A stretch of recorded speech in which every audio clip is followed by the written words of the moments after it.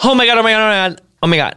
You guys, I do kind of feel like I became like the Susan Lucci of podcasting in the sense that, Getting Curious have been number 2 several times. And I was so comfortable with that and so grateful for that. Like, who even gets to have a number 2 podcast? And then I was like, number 1 was just probably not something that like Baby Getting Curious is like going to have. And like, who needs to be number 1? Okay, but like, obviously that's a lie because like, who doesn't love to be number 1? And you get so close and it's like Susan Lucci. And I just want that. Hey! And she finally got that number 1 spot. And I just want to say, thank you guys so much for every single one of you that like downloaded and wrote a review and told your friends and for the amazing writers that wrote pieces about Getting Curious and just like for everyone that's supporting Getting Curious. Like I thank you so much. Like thank you for like listening to me attempt to learn and formulate sentences. I'm like so blown away and I'm like so honored by you guys and I love you so much. And without more of me freaking out, let's get to this episode of Getting Curious. Welcome to Getting Curious. I'm Jonathan Van Ness, and every week I sit down for a 30-minute conversation with a brilliant expert to learn all about something that makes me curious. This week, I'm curious about traumatic family separation and how it affects children with Dr. Elizabeth Barnett. Hey. Welcome to Getting Curious. This is Jonathan Van Ness, and this week I would say excited. I'm using that word loosely because I'm not excited to talk about the subject necessarily because it's devastating and tragic. I am excited to have you here, Dr. Barnett, which, interesting story, you guys. We actually know each other. Tell the story. Sure. First of all, thank you for having me here. About 3 years ago, I won a haircut in an auction at our preschool that Jonathan had donated, and I had the marvelous experience of meeting you, relaxing for about 2 hours, and getting a fabulous haircut. It's wonderful to see you again. Well, you too. And I'm so excited that you're here. So basically, Mary is this amazing producer who I work with, and she works with me here on Getting Curious. And I was talking to her, and I was like, obviously, child separations at the border has been something that's been very much in the news, and it's been something that's been on the forefront of everyone's minds. And I wanted to talk about what is going on at the border and like what the American government is responsible for right now is like appalling and abhorrent and like has to stop, and we have to figure out how to reunify these families. But what I was curious about is what are like the long-term effects for these children and like what they go through. And to take it back to hair, because in my head a lot of times things come back to hair, it's like you can do a million amazing haircuts and people like aren't going to write home and tell their mom about like this, great haircut that they got. But if someone gets like an awful haircut, like they're going to tell everyone about that. And if the goal of like protecting the border is like to make us a more safe place, like to me, it's like we've now made like all of these kids who like think like they're going to be so traumatized like at the hands of our government. Like you've made all of these people who've given like not just a bad haircut, you've like scarred their souls. So it's like even worse than a bad haircut. So I feel like we've given a lot of people really messed up haircuts, but to their souls. So I'm worried about it, and I want to have you tell us about it. Sure. So you're right. Family separation is a profound trauma. Unlike a haircut that you can grow out of, it leaves scars that impacts children what seems to be for their whole life. There's a lot of different ways to answer this question. Kind of the short way to say it is that family separation is linked to anxiety, depression, post-traumatic stress disorder, and likely linked to negative effects on physical health, such as stress-related illnesses like heart disease. Thinking about the bigger picture, I've done research in El Salvador, and I've been able to see what are the effects of family separation on young people 20, 30 years later, and it is clear that the family separation impacts their entire lives, regardless of how long the separation is. It's just something that changes everything that people go through. Well, there was one thing I wanted to ask you as you were talking. It's like I was trying to think of other situations where like family separations would be on this scale and would have happened in like other times, other places, and like where we would be able to like study this from. You are a doctor and you study. Oh, also, by the way, guys, we had chatted a little bit before this episode about Dr. Barnett does not love being called Dr. Barnett. She's like, please call me Liz. So I'm going to start calling her Liz, but I don't want y'all to think that I'm being disrespectful. So we're going to start calling you Liz now. So Liz, what are you a doctor and like what do you study? I'm a pediatrician. I do research on vulnerable youth, focused right now largely on youth in the juvenile justice system. My previous research was about kids in El Salvador that were forcibly separated during the Civil War. And I do general pediatrics clinical work, such as giving kids their vaccines, treating ear infections, things like that. Wow. So much information. Can I answer your last question? Yes. Because it is such a good question. I'm so glad you asked. So what other circumstances are families separated in? I am really grateful to the media for paying a lot of attention to these issues of separation that are happening at the border. I think for a lot of people that work in the field, it's very clear to us, like you acknowledge, that we're creating a lifelong trauma. And there are also many other ways that children are separated from their families. So even before this zero tolerance policy from the Trump administration, we had a lot of families separated through these cycles of immigration and poverty, entire generations, this concept of transnational families, where your concept of who is a nuclear family. I've never even heard of a transnational family. It's when your family is on two sides of the border. So your concept of your nuclear family is really about calling cards and phone calls, and the person you see as your maternal figure might be your aunt. This is what we see with a lot of immigrant families. Families also become separated by natural disasters. Millions of families are separated worldwide. We have tens of thousands of kids in the foster care system in LA County alone. Tens of thousands in Yes. LA County alone. And then the numbers on parental incarceration are staggering. Oh my God. I never even would have thought about how mass incarceration holds the hand of like family separation already from in the country, like absent of illegal immigration. And we've talked about this before on this podcast, but the way that marijuana came to be criminalized in this country, along with crack cocaine, was like definitely made in the 70s by the Nixon administration to like further, incarcerate like people of color and people that were more vulnerable to using those drugs in the first place, whereas like the drugs that their white counterparts used were like less criminalized, like cocaine and like acid. They did acid and weed the worst, and then they did crack second. Like, right? Do you know about this from the 13th, that documentary? Yes, yeah. It's very powerful. But yeah, so mass incarceration like obviously would hold the hand of like family separation already from in this country. Yeah, so let's think about the numbers there because they are truly staggering. More than half of the adults currently incarcerated are parents to children under 18.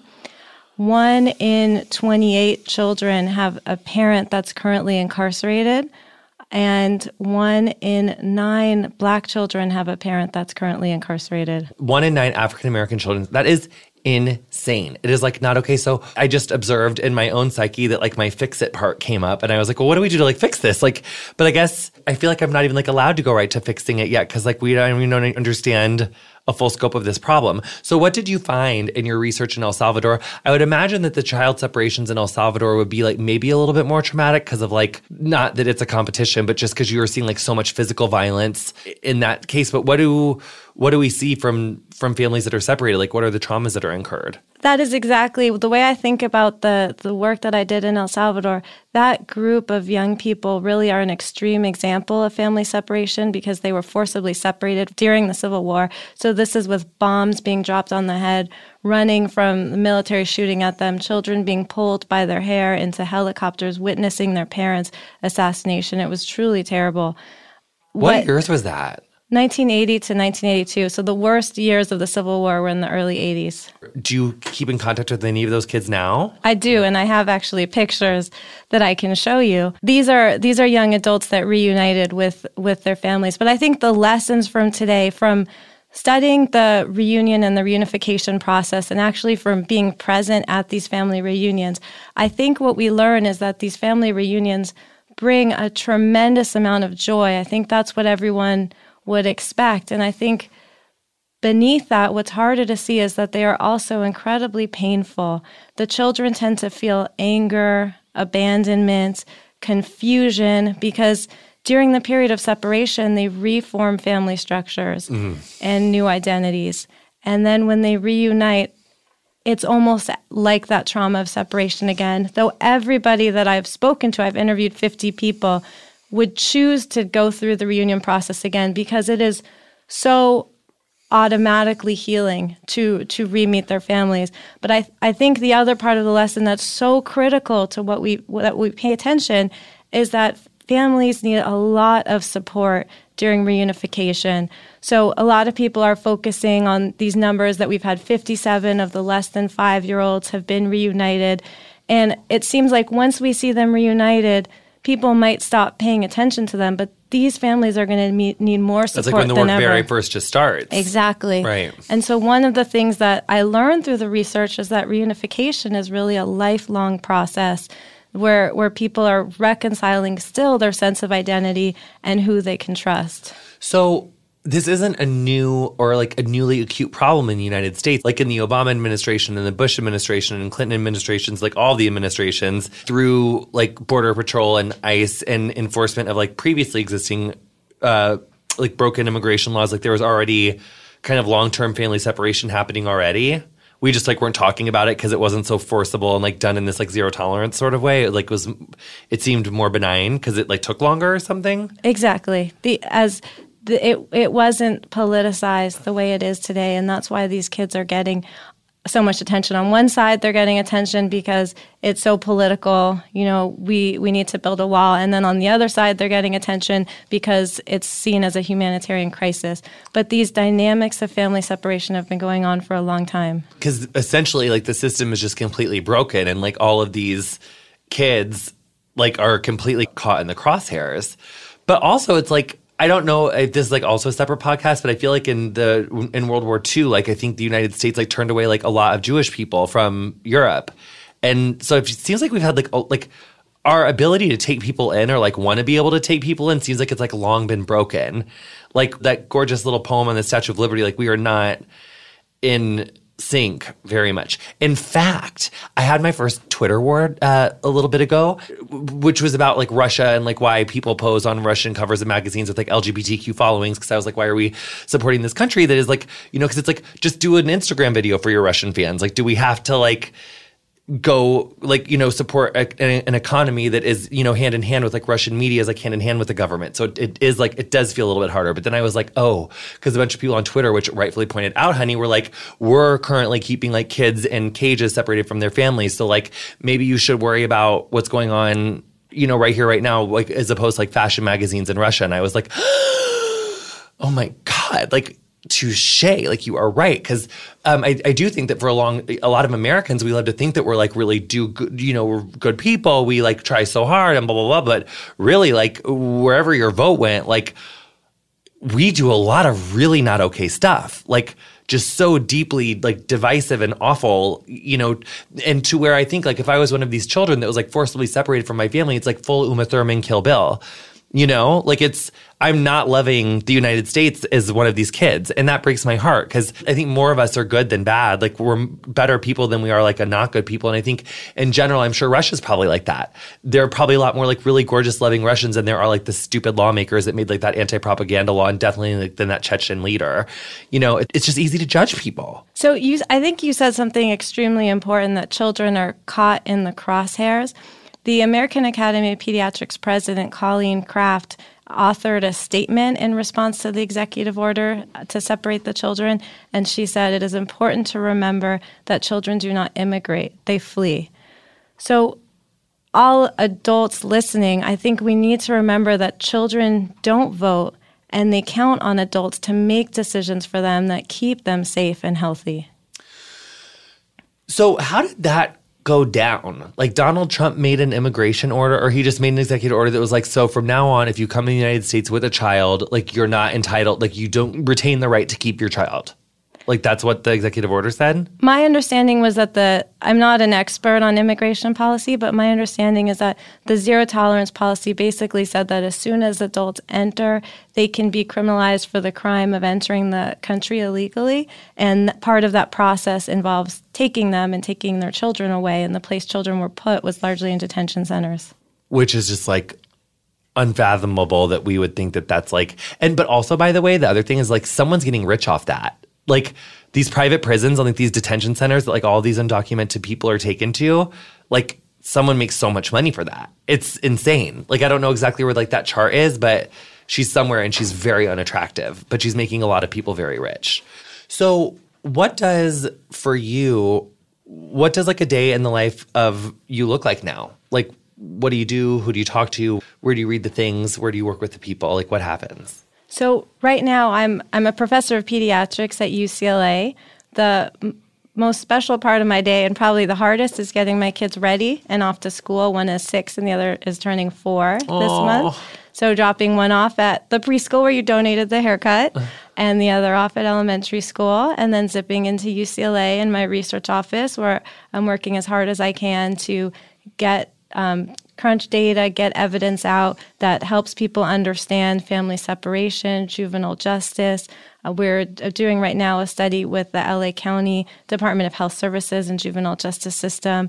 If it's a Tuesday, I'll be in my clinic in UCLA Westwood. That reminds me, actually, one story worth telling from clinic. About 4 or 5 months ago, I met a family. It was a mother, 4 children, Latino family. The 2 oldest children were on the floor in the room playing cards. They were maybe 8 and 10. And then the child who was our patient was 4 years old, like my son. And then there was a younger child who was behaving so well and watching her siblings, and one mother. And what the mother was telling us was that their father had been deported. And ever since the deportation, the daughter who was our patient, the 4-year-old, could no longer go to preschool. And the reason she couldn't go to preschool was because her sense of trust and security that her mother would be there for her at the end of the day was broken. Ever since her father departed, she had developed such anxiety about separation.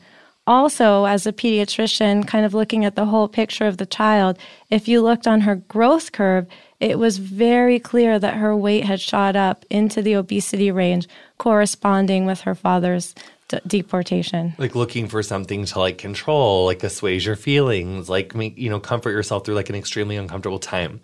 Yeah, it's like second major cry for the moment. So, I would imagine that as a doctor and as a mother, like these last like few months have been like kind of, bitter, but there's like a parenthesis of sweet in the sense that because you've been studying this for a long time, and your field of study has kind of hit the lottery of like relevance of what we're talking about. And is there anything, we're going to take a break in a second, but is there anything that's going on that has given you any kind of like hope out of like any of this? Like, or any policy or anything concrete? Like, have you seen any good ideas? I love that the media is listening. I'm very proud of the American Academy of Pediatrics for taking such a strong stance. I personally feel a lot of pressure and determination to share the voices of the community in El Salvador that I was privileged to meet, that trusted me with their stories. I had a mother, she was one of the founders of the human rights organization I worked with in El Salvador. And after my interview with her, she put her hand on me and she said, when you go back to North America, you tell them what happened to us. And so that's what I'm here to do. That is so beautiful and so incredibly touching, and like your spirit and what you work towards is like so inspiring. And thank God that there's people like you in the world that are like able to do this work. Because I think so many people are like, this is so heartbreaking and like devastating. It's like something they could not look at. So on that note, listen to this commercial, and we're going to be right back with more Getting Curious after this.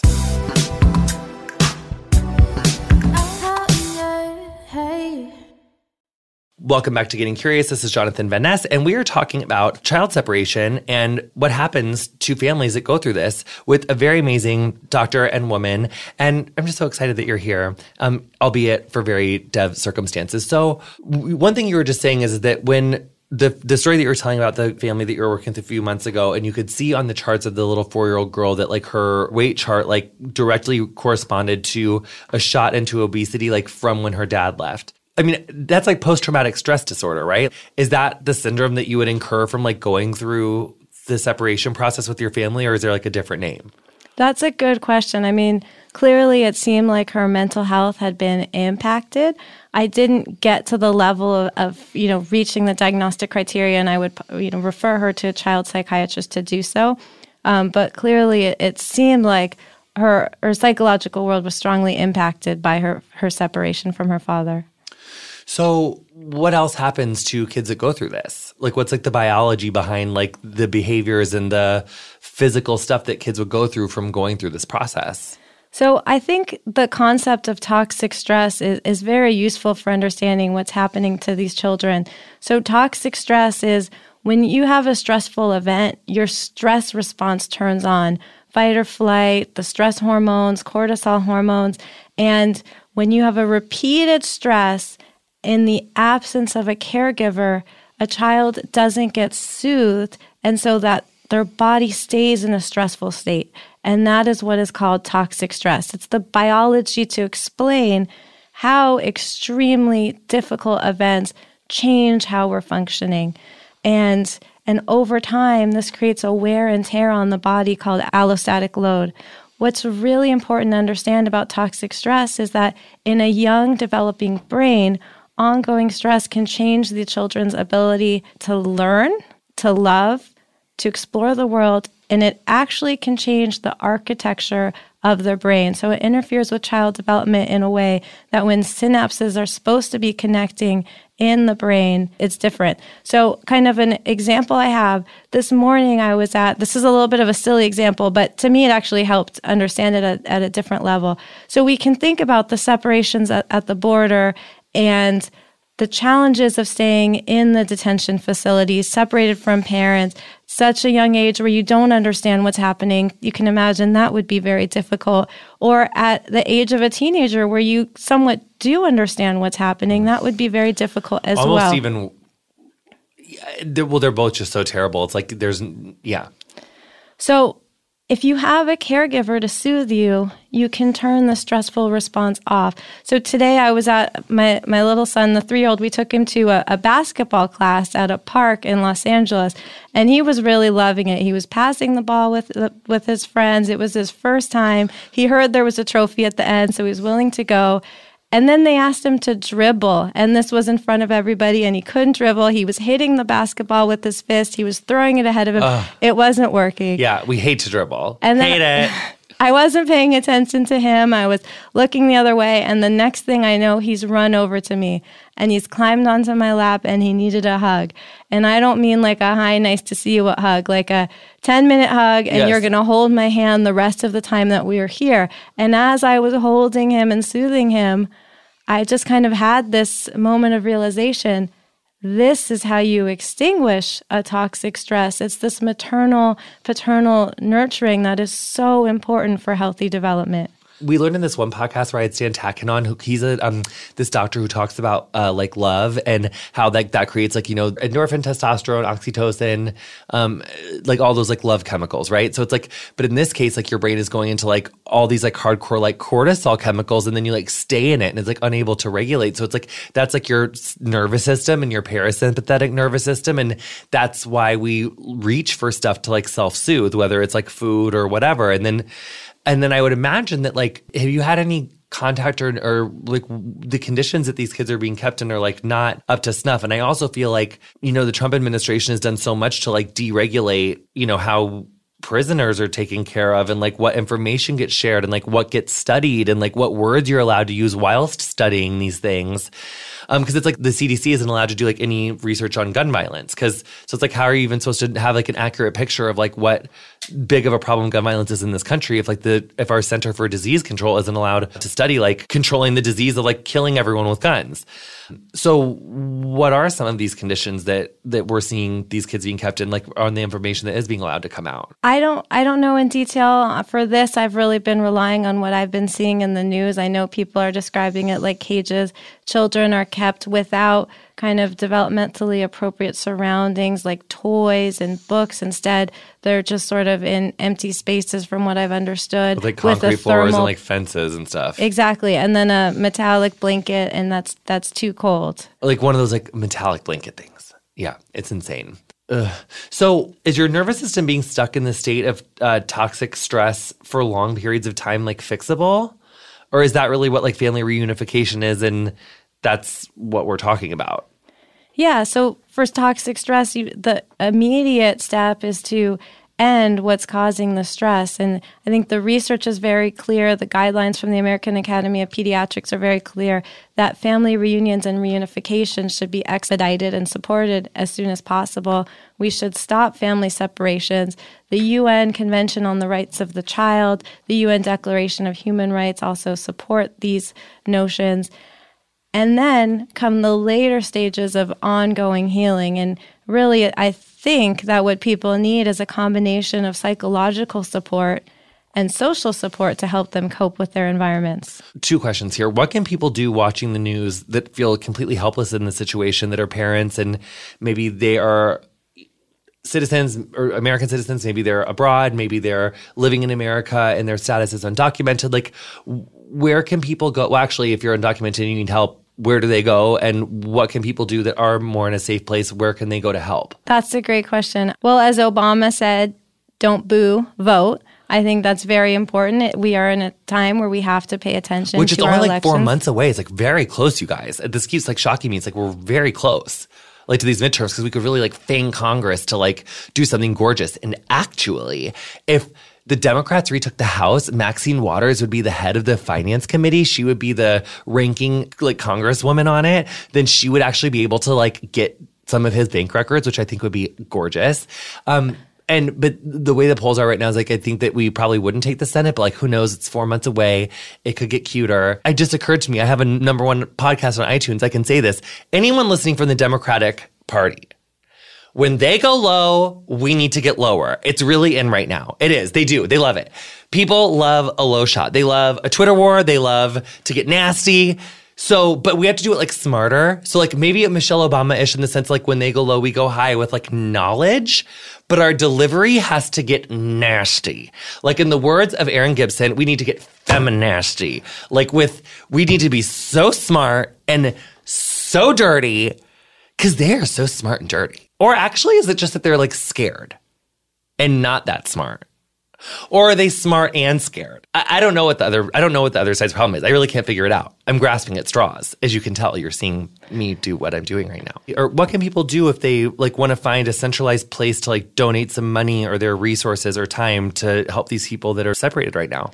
There's some great lists of organizations working hard on the front lines, and I will get you that information so you can post it. Okay, great. So that'll be on the episode description of whatever you're listening to this device on. So that's great. Really, the underlying issues are addressing poverty and the violence in Latin America and the racism in our country that is driving this immigration and the separation of children from their families, both because of immigration and then child welfare and the juvenile justice system.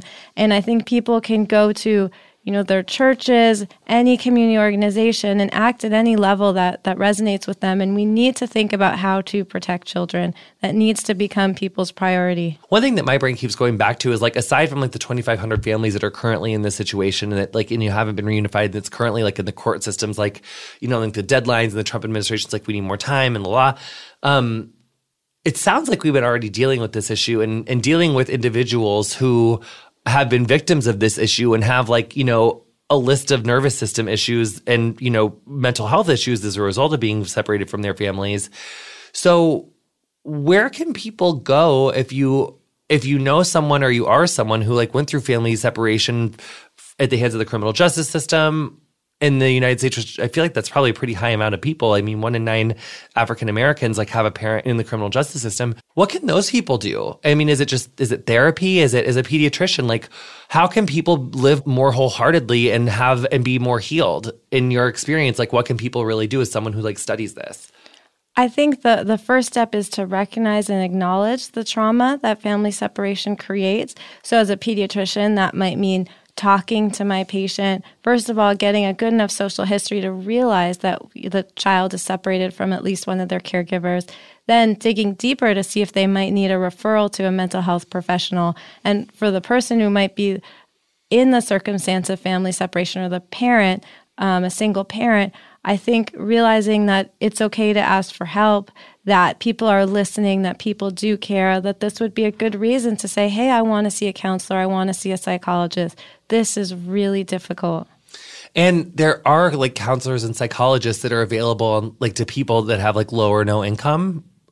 right? Yes, there are. And like, is there like I think there's a website that people talk about for that. We'll put that link on here too. The best place to usually start is through the school system or through your healthcare provider. School system. So that's a good resource. I didn't know that. That's cool. So you just like, if you have like a kid in school, you just like ask like one of the teachers or something?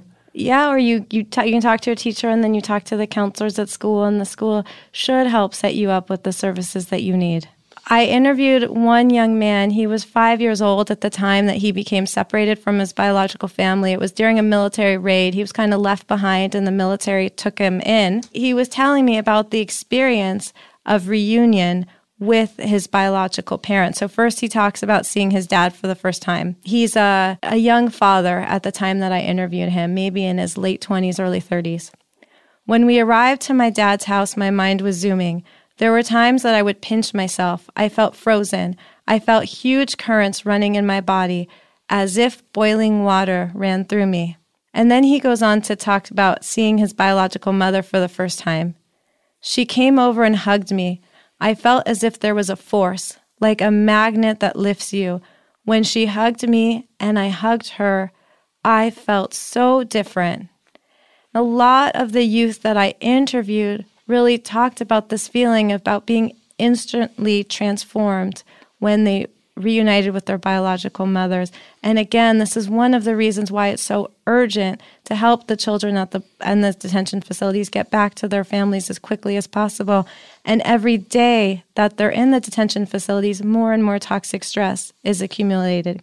Now, kind of taking more of a long-term look at it, I'm going to read about another young man who was separated from his father after months of running through the jungle, fleeing the military with his father, and then his father being assassinated.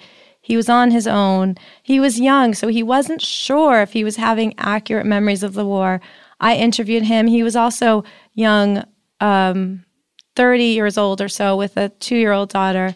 And this is in Spanish, I'll translate. He said, I always felt alone. The fact of finding them, I don't want to say it filled all my emptiness. No, but finding them helped me to clear up my doubts, to clear up my true identity.